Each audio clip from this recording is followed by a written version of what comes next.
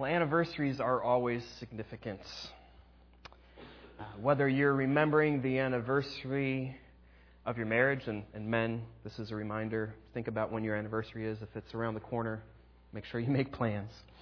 Whether it's the anniversary, perhaps, of your sobriety, whether it's the anniversary of our country's independence, or sometimes the anniversary of the loss of a loved one.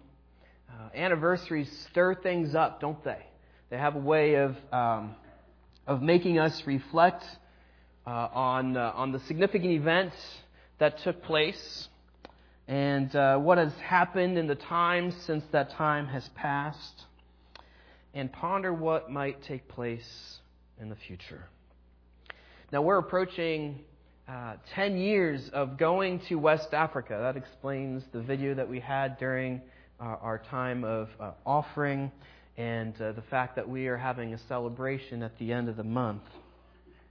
Now, some of you were here when we decided, it was probably over 10 years ago, to go to West Africa. How many of you were part of the church when we decided to go to West Africa? Very good. So we still have a good amount of you here. Great. It's fantastic. I was not among you then. I think I was still in graduate school somewhere. And so you were here. Those of you who just raised your hands, you were here when we decided as a church that we would go to an unreached people group in West Africa for the purpose of seeing a church established that would be reproducing itself. Now, we have not yet attained that goal, which is why we continue going, and we will continue going, Lord willing, until we see that goal attained. Now, some of us, we have come after that vision was determined, and so that I would fall in that category. I've been here almost 8 years. Is it possible? Almost 8 years. And those of us who've come along the way after we had already established this vision, some of us have had the opportunity to go to West Africa. I've gone twice, and it's been a great, great blessing. Now, some of you have come more recently, and perhaps you're still learning about the ministry that we have in West Africa, and some of you may not even know anything about it. And so we decided that as we were approaching this anniversary that we would take this month, in fact the next 5 weeks, on Sunday mornings, and focus in on missions and why it is that we do what we do. We're specifically going to focus this morning on our individual requirement, our individual call, our individual purpose as followers of Christ. Next week, Pastor John will share with you, what is the purpose of the church, and so he'll talk a lot more about missions together as a group. And as I mentioned already, we're going to be given an awesome opportunity at the end of the month to gather together. We're praying, and pray with us that one of our West African translators might be able to come. Pray that he might get his visa. And when we're going to celebrate and pray and ask God to keep giving us direction on what He wants us to do in West Africa. Now, of course, I have the privilege this morning of sharing God's Word. Pastor John will share next week, and then we have 2 special speakers after him. You probably saw in the hallway this morning Richard Koss. Those of you who know him, he'll be coming in a couple of weeks. And then we have a special speaker from Ogletown Baptist coming and sharing at the end of the month.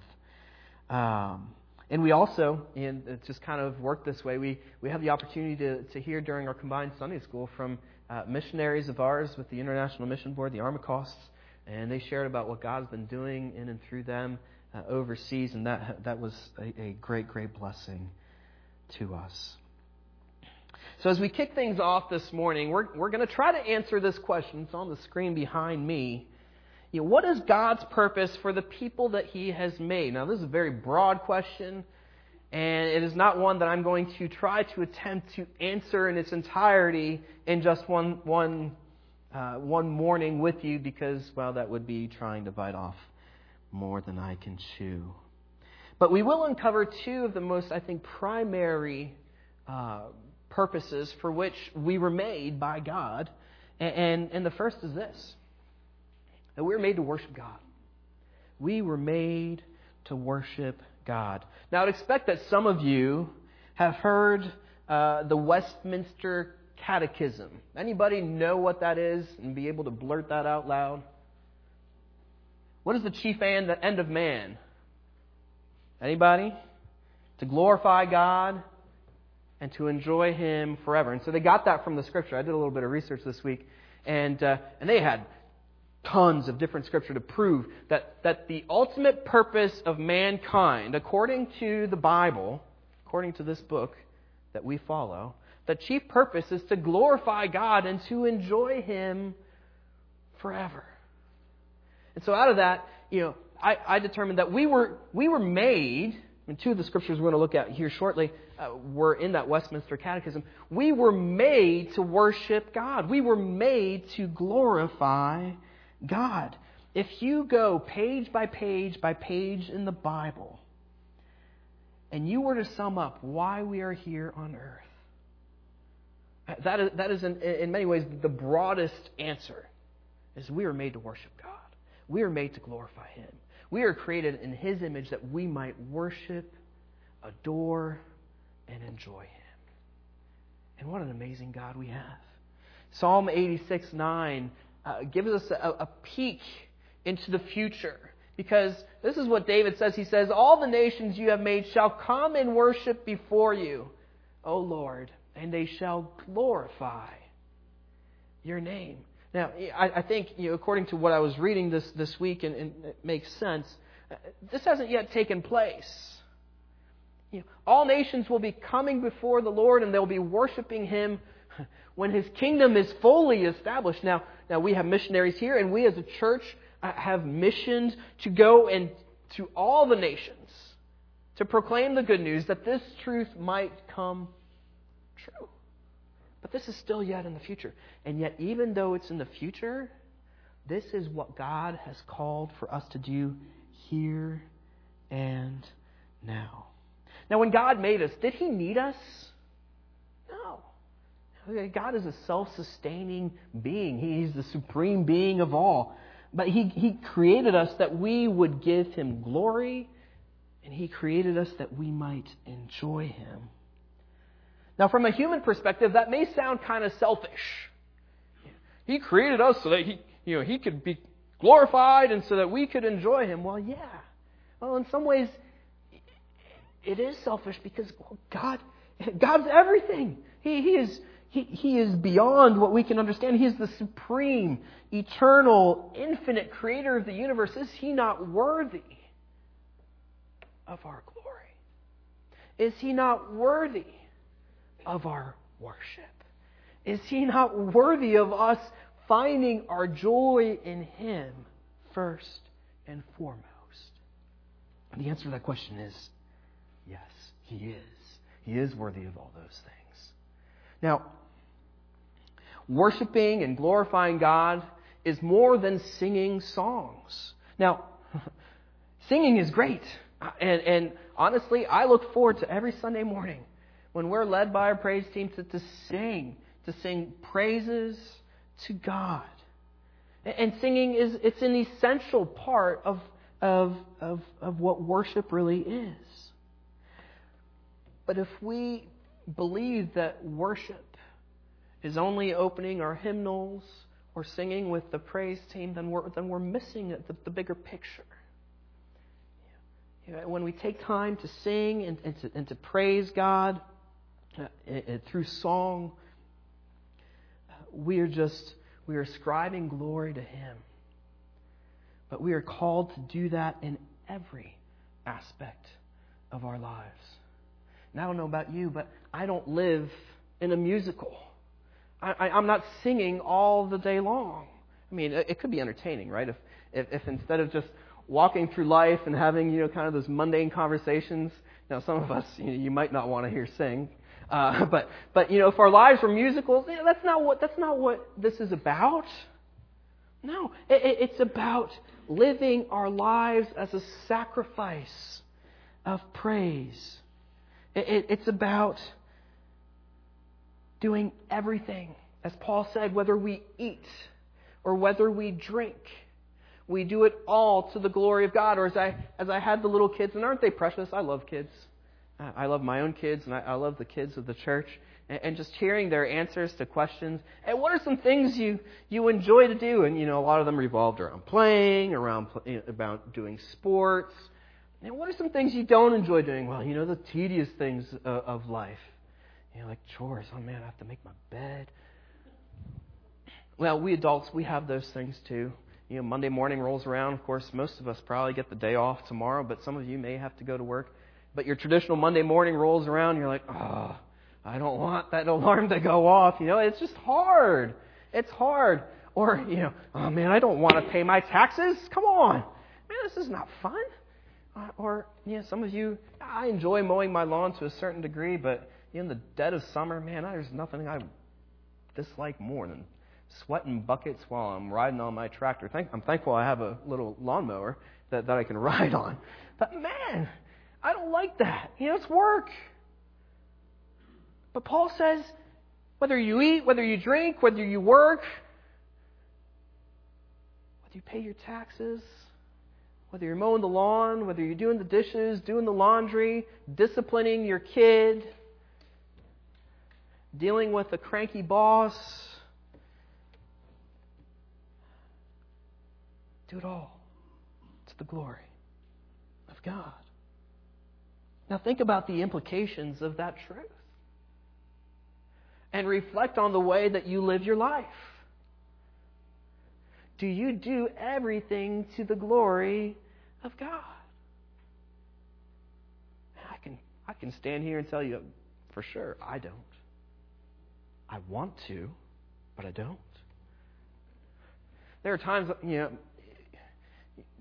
raising little kids is a great blessing, and I love them to death. And there are times that raising little kids is nothing more than just a frustration. And, many of you are smiling because you either had little kids, you have little kids, you have grandkids, or you were a kid and you knew that you put your parents through their paces. Right? And so there are times, and I try, and I ask God every day, Lord, help me to glorify you in the way I relate to my kids. But man, there's times where I don't, and I fail. And it's because I'm getting aggravated that whatever it is I want is not happening. I'm not concerned with God's glory. I'm concerned with my comfort. I'm concerned with my pleasure. I'm concerned with me. And that's where I have to confess and say, God, forgive me. Forgive me. Now, I'll be honest. There's times, even in ministry, you think, hey, you're doing ministry. You're doing it for the glory of God. And there are days where I have to take a step back and say, God, I didn't do this for your glory. I did it for mine. Forgive me. Forgive me. Everything that we do should be designed as an act of worship. Whatever it is. The highly significant things that we choose to do, and even the smallest ways that we choose to entertain ourselves, should be done for the glory of God. When I say that, my heart crumbles because I realize how far away I am from that. And I'm thankful that the grace of God is sufficient to forgive me of those sins and to empower me to grow that I might be better at that in the future. So whether you're working, whether you're resting, whether you're driving, whether you're shopping, do it all for the glory of God. And that means that you're going to be faithful and you're going to be obedient to Him in those times. And you're going to enjoy Him and say, God, if you're enjoying what you're doing, thank you for this blessing. And if you're not enjoying what you're doing, God, teach me some lesson from this. Give me perseverance. Give me endurance. Give me something that connects me closer to you that I might be able to learn from what I'm doing. Now, why do we worship God? Why is our life supposed to be all about that? Well, Isaiah says this in Isaiah 46:9. He says, remember the days of old, or the former things of old? For I am God, and there is no other. I am God, and there is none like me. There is but one God. Now, our culture, our world will try to teach you all kinds of different things. They'll try to say, we're all gods, and we're going to learn what it looks like to transcend our existence. And the only non-acceptable form of worship these days seems to be Christianity in our culture. But we're reminded here in Isaiah 46 and in countless other places in the Word of God that He is the only God. There is none like Him. Now, throughout this chapter, Isaiah is taking Israel through some of their old days, what they used to do. And so they'd been exiled to Babylon. And what would happen when they were in exile to Babylon? What did they do? Did they stay true to the one living God? I wish. I wish. Right?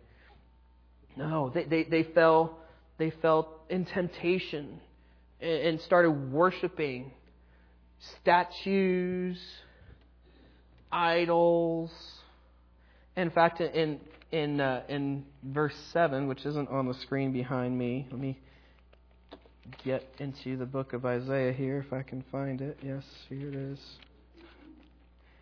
Isaiah 46, verse 7, Isaiah's talking about the people and what they're doing with the idols. It says they lift it to their shoulders, they carry it, and they set it in its place, and it stands there. It cannot move from its place.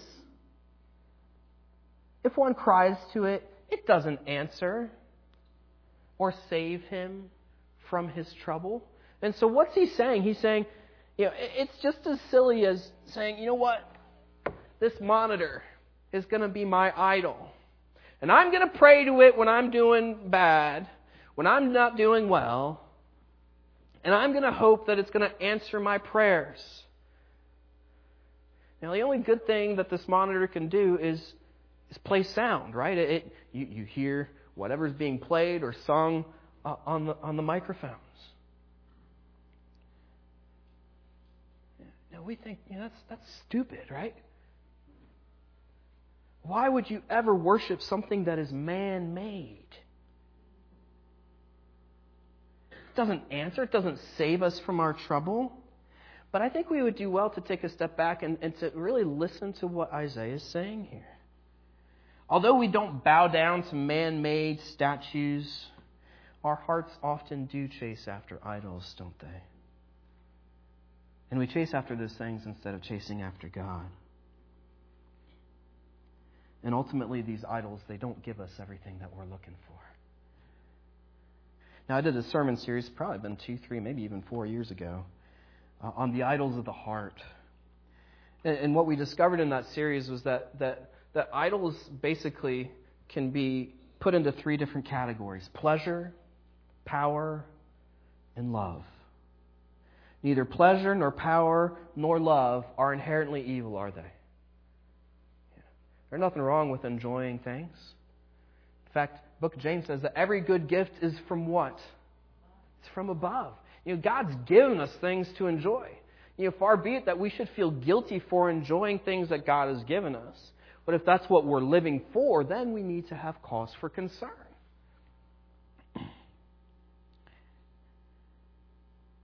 Just look around the world, and you're going to see people who are pursuing pleasure, power, and love in unhealthy and unbiblical ways. But we shouldn't just look at the world, right? I mean, I could give you a slew of examples of how the world is pursuing these things, but we don't need to do that necessarily. We need to take a look in the mirror and say, what am I doing? How am I pursuing these things outside of God's design? If what's written in Isaiah 46 verse 9 is true, and it is, that there is only one God and that there is none like Him, then why do we so easily exchange what we were designed to find in God with lesser things in our pursuit of pleasure, power, and love? Now, the simplest answer to this is that we're all sinners. We're all sinners. We were born that way. We were born with a sinful predisposition. And so we naturally seek to find significance outside of God's design. When somebody creates something, they have a specific design, a specific purpose for it. And God's specific design for us was that we would glorify Him, that we would worship Him, and that we would enjoy Him forever. Now, when sin entered into the world as a result of Adam and Eve's poor choice of disobeying God, everything became broken. And the way that we were designed still remained, but our capacity to follow it, to obey it, became impossible on our own. Because God is perfect. He is holy.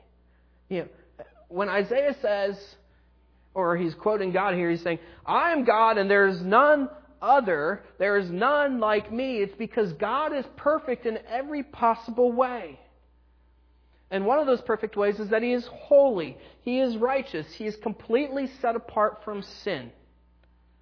There's nothing sinful about God. There's not even the speck of sin in Him. And so to make our relationship right with Him is impossible for people who have sin in their lives. Except if there's someone who comes as a perfect substitute for us. And in the Old Testament, we saw the picture of what was to take place. They would sacrifice lambs and bulls, and they would be a picture because they couldn't. It's not life for life. It's an animal. An animal can't replace a human life. But when Jesus, the perfect Lamb of God, came, He came so that He might die for our sins. And He rose on the third day that we might have eternal life. Now, for most of you, you're like, yeah, that's what I believe. That's what I believe. I hope it is. Because that is the only way to turn back to this initial design that God has for us. Apart from Christ, apart from His grace, apart from abiding in Him, there is no possible way that we will worship God.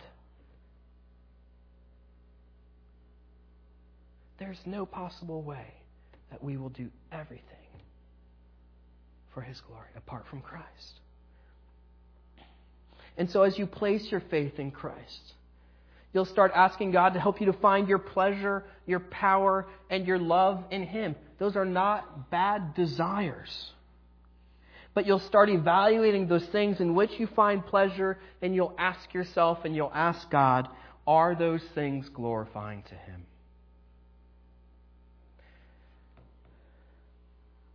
Now, it's hard. It's hard living in a culture that's all about things that are wrong.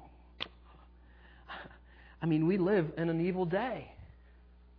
And evil is more and more at our fingertips because we hear all kinds of varying perspectives from different people because we're constantly connected through our technology.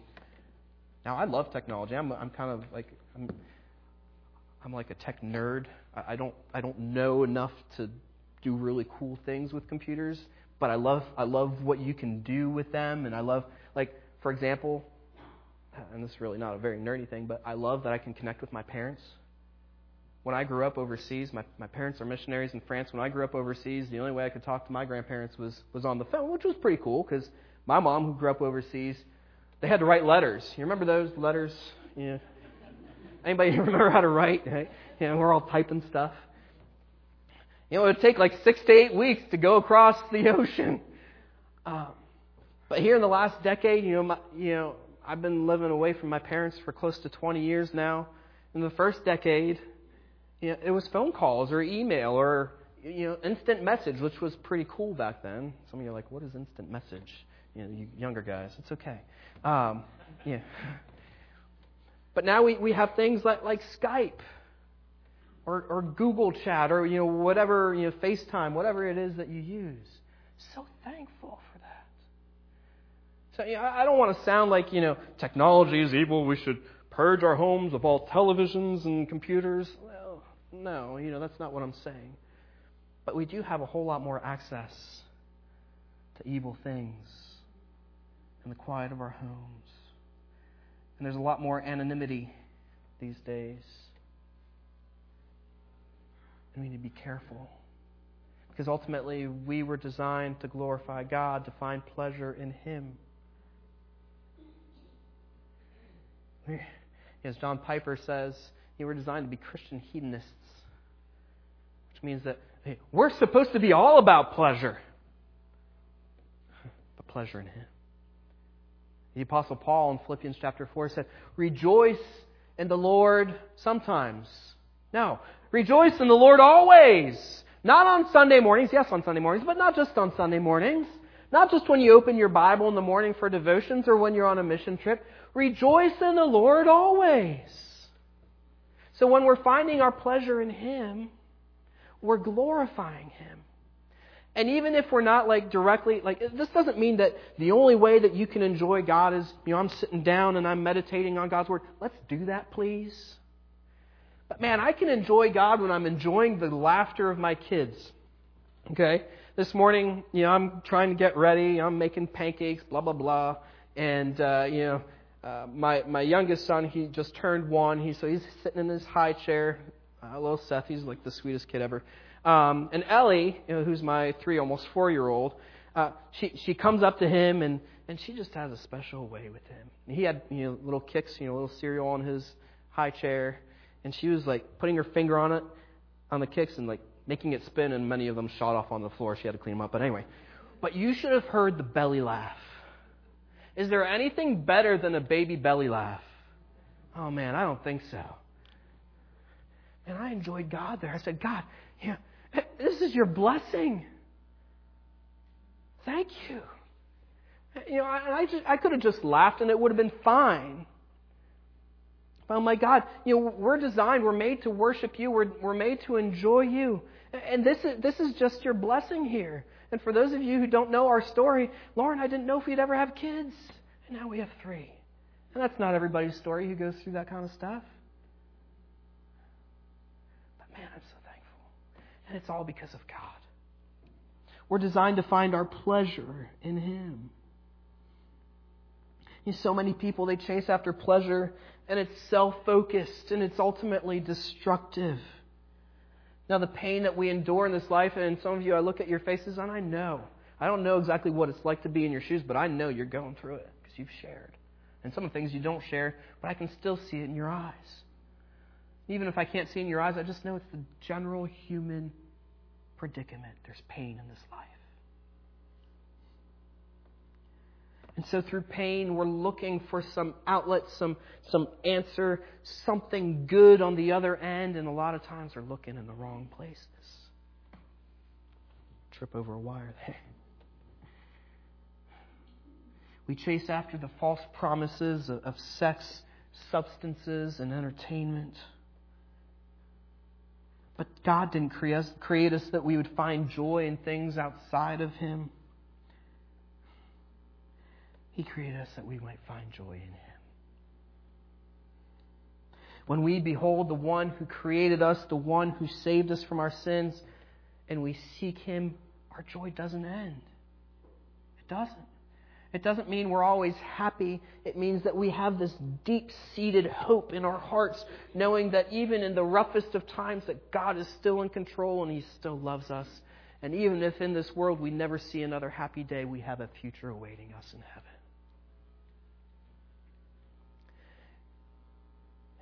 When Paul told the Philippians to rejoice in the Lord always, he wasn't writing from some resort on the Mediterranean Sea. He was writing from prison. He's saying, joy in the Lord goes beyond your circumstances, and it has to come from a knowledge of who God is, and it has to come through an empowering of the Spirit saying, you know what? Your joy goes beyond what you're experiencing. And when we're enjoying things the way that God has designed, we glorify Him, we worship Him. It's as simple as that. It really isn't that simple, is it? We often get in our own way. As we place our faith in Christ, our search for power will change. instead of seeking to find success, instead of seeking to find monetary security, we're going to seek to find power in Him because His power is much greater. Now, it's not to say if you have financial security that you shouldn't be thankful for it. Be thankful for it. But don't make that your significance. It could be gone tomorrow. But the power of God is much greater. It is beyond the scope of our understanding. If we seek to find significance in our earthly power, whether success, money, or achievement, we're chasing after fool's gold. Because there's always somebody out there who's got more money, more power, more position, more achievements. And really those things only last temporarily, right? God has the power to transform us from the inside out. That we might do what Brother Ben shared this morning in Sunday school. That we might go out and make disciples. That we might make disciples not just that trust in Christ, but that then go and make more disciples. Who make more disciples. The only way that happens is through the power of Christ. No scheme of man will ever be able to do anything for that.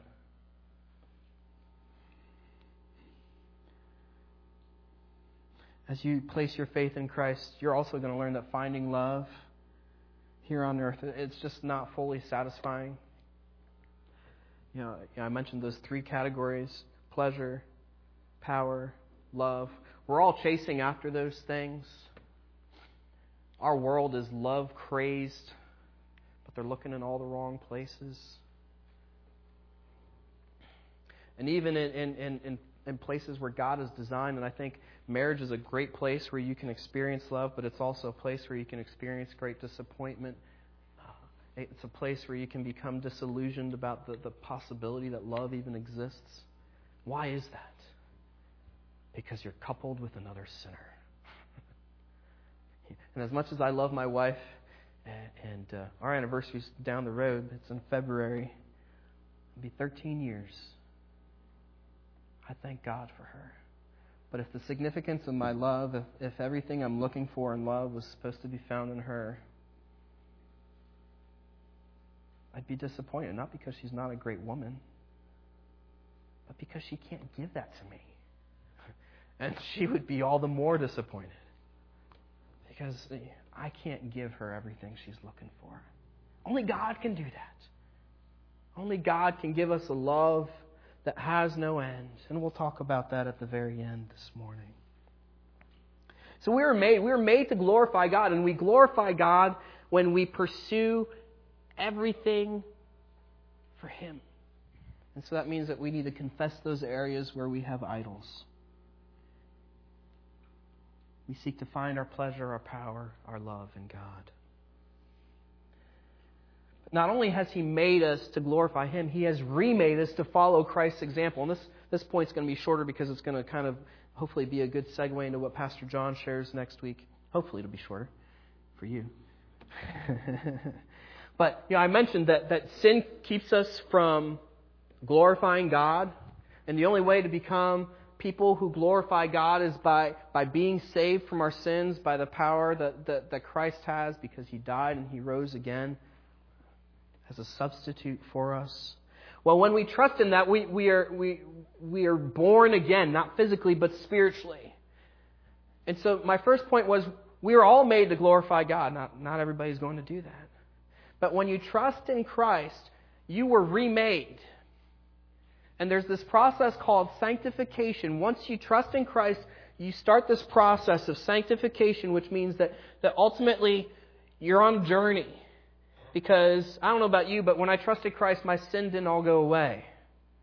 My parents, my wife, my kids, they'll all attest to it, and some of you probably would too. Right? My sin didn't all go away. The penalty for my sin went away. The power that sin has over me went away, and yet sometimes I still return to it. Sometimes I still go back to it because I'm nearsighted. Sometimes I just see what this world has to offer instead of what God wants me to do. But we were remade to follow the example that Christ gave us when he lived here on earth. And Andy read all these verses that we're going to look at. Mark 10:45. Now, context. Anybody remember who was talking at the beginning of this, this little teaching opportunity that Jesus had? Which disciples were talking to one another about some position that they wanted to have in heaven? Who wanted to sit at the right and left hand of Jesus? James and John, right? All right.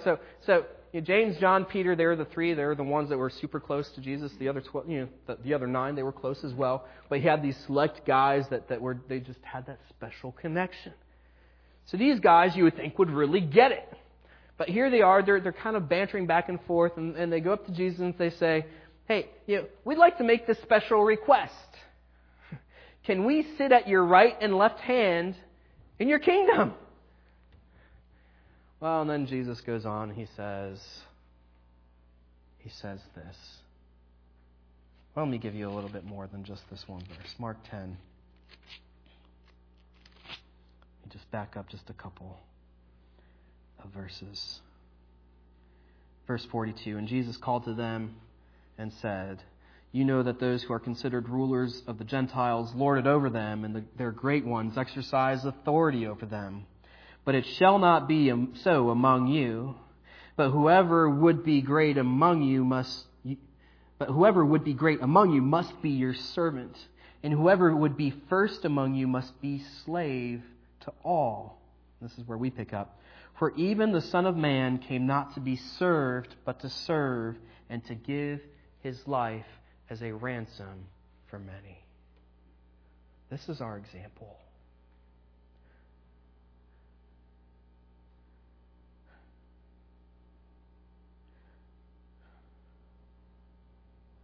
Jesus basically told James and John, your request, it's illegitimate. This isn't what I want for you. I'm not making you disciples so that you can have this position of authority or power. I'm making disciples of you so that you can follow my example. And let me tell you exactly what it is I'm doing so that you can know what it looks like to live this way. The Son of Man came not to be served, but to serve, and to give his life as a ransom for many. Here he is, God in the flesh, right? Jesus is God in the flesh. And he could have used his authority and his power to force people to submit to him and to obey him. He could. He's God. He has all the power in the world. But he didn't come for that. He came to demonstrate his great love, his great mercy, and his great grace to people who had rebelled against him and rejected him. And you read in these 4 Gospels examples of how Jesus dealt with the people around him. Now, of course, he's God, and so he has all these powers to heal people, right? And so whether it's or to do all kinds of neat things, whether it's a newly married couple running out of wine at their reception, what did Jesus do? He made more wine. And if you remember, guys like, why did you save the best for last? Right? Why did you save the best for last? Jesus made the best. Whether it's a sick person or a blind person that's brought to Jesus, how was Jesus moved? What is the one word that is often used? He was moved to what? Compassion. He was moved to compassion. He was moved not just, I'm really sorry you ran out of wine. That stinks. Now, Jesus, of course, he's God in the flesh, so he has the ability to meet that need. But isn't it interesting? Although he's God, and although he certainly is worthy of glory, because he is the only God and there's none like him, the life that Christ lived on earth was one of service. And his life is the one that we should live our lives after. We should be seeking to live after Christ's example in service. We were created to glorify God.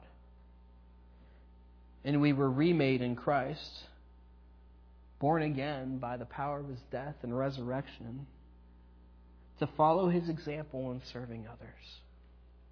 Whom do you serve? Well, first, the answer would be you serve God. But practically speaking, here on earth, whom do you serve? Are there people in your life that you serve regularly? Are there people in this life that you serve that have nothing to give back? Because think about the people that Jesus helped. How many of them could really give back? Not that many, if any. He was doing it to demonstrate His love. With what kind of attitude do you serve? Caller ID, nominating committees calling, ooh, right? Joke, okay, joke. That was the way you responded. That's between you and God. But with what kind of attitude do we serve? Well, and sometimes we do need to say no. Because if we only ever say yes, we're going to burn ourselves out. We're going to have like the Savior complex. Well, I'm Jesus in the flesh and I can do it all. Well, no, we can't. Pick a few things that you can serve in and do them well. And do them well. But with what kind of attitude do you serve? Do you do so begrudgingly because it's your duty? And yes, really, we're called to serve. But do you do it because you have to and because you're dragging your feet? Or do you do it because, man, what about this Savior who saved my life? I just want to live for Him. I want to do everything for Him. Think about people in your lives. It doesn't, service isn't just like in positions of the church. I think sometimes we do ourselves a disservice by thinking that way. But serving others goes much further beyond that. Who are people in your life? Maybe neighbors, coworkers, classmates, family members, others. Think about the people that you interact with. How are you serving them? What are you doing with your life and in your relationship that demonstrates the character of Christ? Do they even know? And if they know, do they look at you as a complete hypocrite because you say one thing and live differently? Or do they see a true change, a true difference in who you are? Think about the people beyond your reach. Now, Pastor John, he'll talk about missions in the church as a whole, and I think we have lots of great opportunities. And it's not that everybody can't go. And so, I don't ever want to make somebody feel so guilty because they don't go. But you can still participate. You can participate through prayer. Man, we need prayer. Whether it's West Africa, whether it's Mexico, which we're going next summer, whether it's here in Perryville, we desperately need prayer. Things only happen because of prayer. But think about people beyond your reach. I know for me, my heart, Laura's heart, just been stirred. Have you been watching the news? You've been seeing those thousands of Syrians fleeing their homes. Did you see the picture of that lifeless 2-year-old boy carried by some government official soldier, I think in Greece or Turkey? Are you moved with compassion? Is your heart broken? What are we going to do about that? And the biggest part of me I just want to go. I'm like, what would I do? Right? I just want to go. I want to be the hands and feet of Christ and say, I'm sorry. Have you seen what the country of Hungary's done to these people? They don't want them in their country, but they wouldn't let them take a train up to Austria. Now, eventually they did. Now, here are people trying to escape one of the worst war zones because of ISIS. They show no discrepancy. They kill thousands of people. These people are fleeing for their lives. And they're being met with, we don't want you here. Man. And you look at those kids, their faces, and the pictures. And I looked up yesterday, adopt a Syrian child. Unfortunately, Syria is not an open adoption country. I would do it. I want to do it. But for now, even though I can't go because I don't know what I would do. Not that I'm not looking. But for now, there are things that we can do. We can serve them on our knees. We can pray that God would give them people to connect with. And many of those people, they're probably going to be coming across your city in London, right? They're trying to get out of France into London. There's a whole hoopla about that. We need to be praying for people like the Armacost missionaries, the churches. Where's the church? And I'm sure there's people doing stuff. You just see the bad stuff in news. But where's the church in all this? It shouldn't be the government agencies dealing with this. It should be the church. We should be caring for these people. We should be doing so on our knees. And if you want to give, there's an opportunity. The IMB on their website, they have a video. We had 2 videos shown this morning, so I decided a third would probably be overkill. But I'll post it on our Facebook and I'll send an email link. But it's this perspective from a missionary kid somewhere in the Middle East. In her face, you can see her mouth, but nothing else because they're hiding her identity. But she takes you through her day about, she's just an ordinary kid going to an international school. And she starts talking about these kids. And they show you this video of a refugee camp. And it's tent after tent after tent after tent. And so your eyes can't see any further. Of people who've been displaced, living in super hot temperatures during the summer and frigid temperatures during the winter in tents. And then there's those who are migrating across of Europe. The IMB is doing stuff. And there's opportunities for us to give. Now, I'll send the link. For $365, you can pay for food for 1 month for a child. For $214, you can clothe a kid for a year. For $176, you can educate a child for a year. For $33, you can give them medical aid for the year. And the list goes on and on and on. And there's all kinds of different, so maybe you're like, I don't really have that much to give. Hey, if you have $5 to give, and that's what you can give, then give. Do it. And there's, counseling services, supplies, mats, all that kind of stuff. And that's how we can serve. Just one way. Do we not live in a culture of excess? And many of you are so generous, and I've been on the receiving end of that generosity countless times. Let's be generous for those who can't do things on their own. And as we do, as we serve others,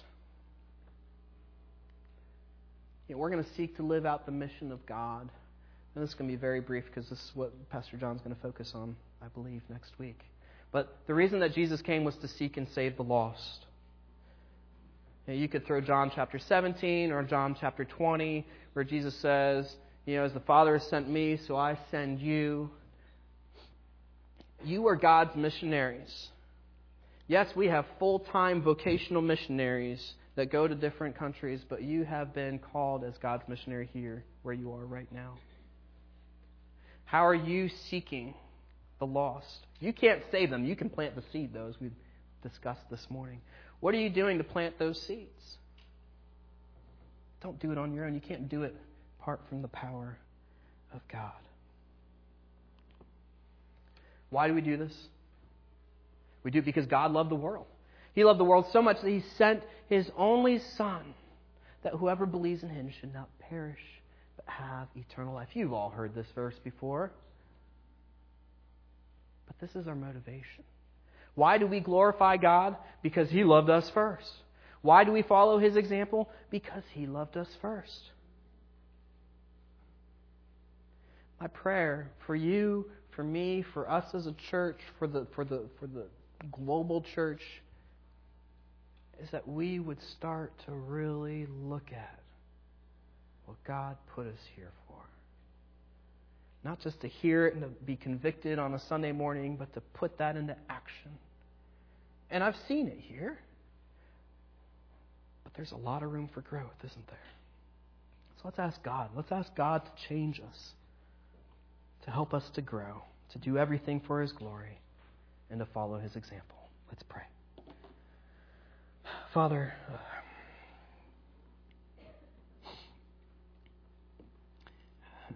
You deserve glory, You deserve honor, You deserve everything. We so often don't give it. Forgive us. Help us, Father, empower us by Your grace, because we cannot glorify You on our own, out of our own volition, because on our own we just want to glorify ourselves. Help us, Father, to follow Your example in serving others and in living out on mission, because that is what You have us to do. But again, empower us by Your Spirit. We might not be doing these things on our own, but instead that we would be led and strengthened by You to follow the call that You have on our life. And so, Father, we commit ourselves to You. We would ask these things in the precious and holy name of Jesus. Amen.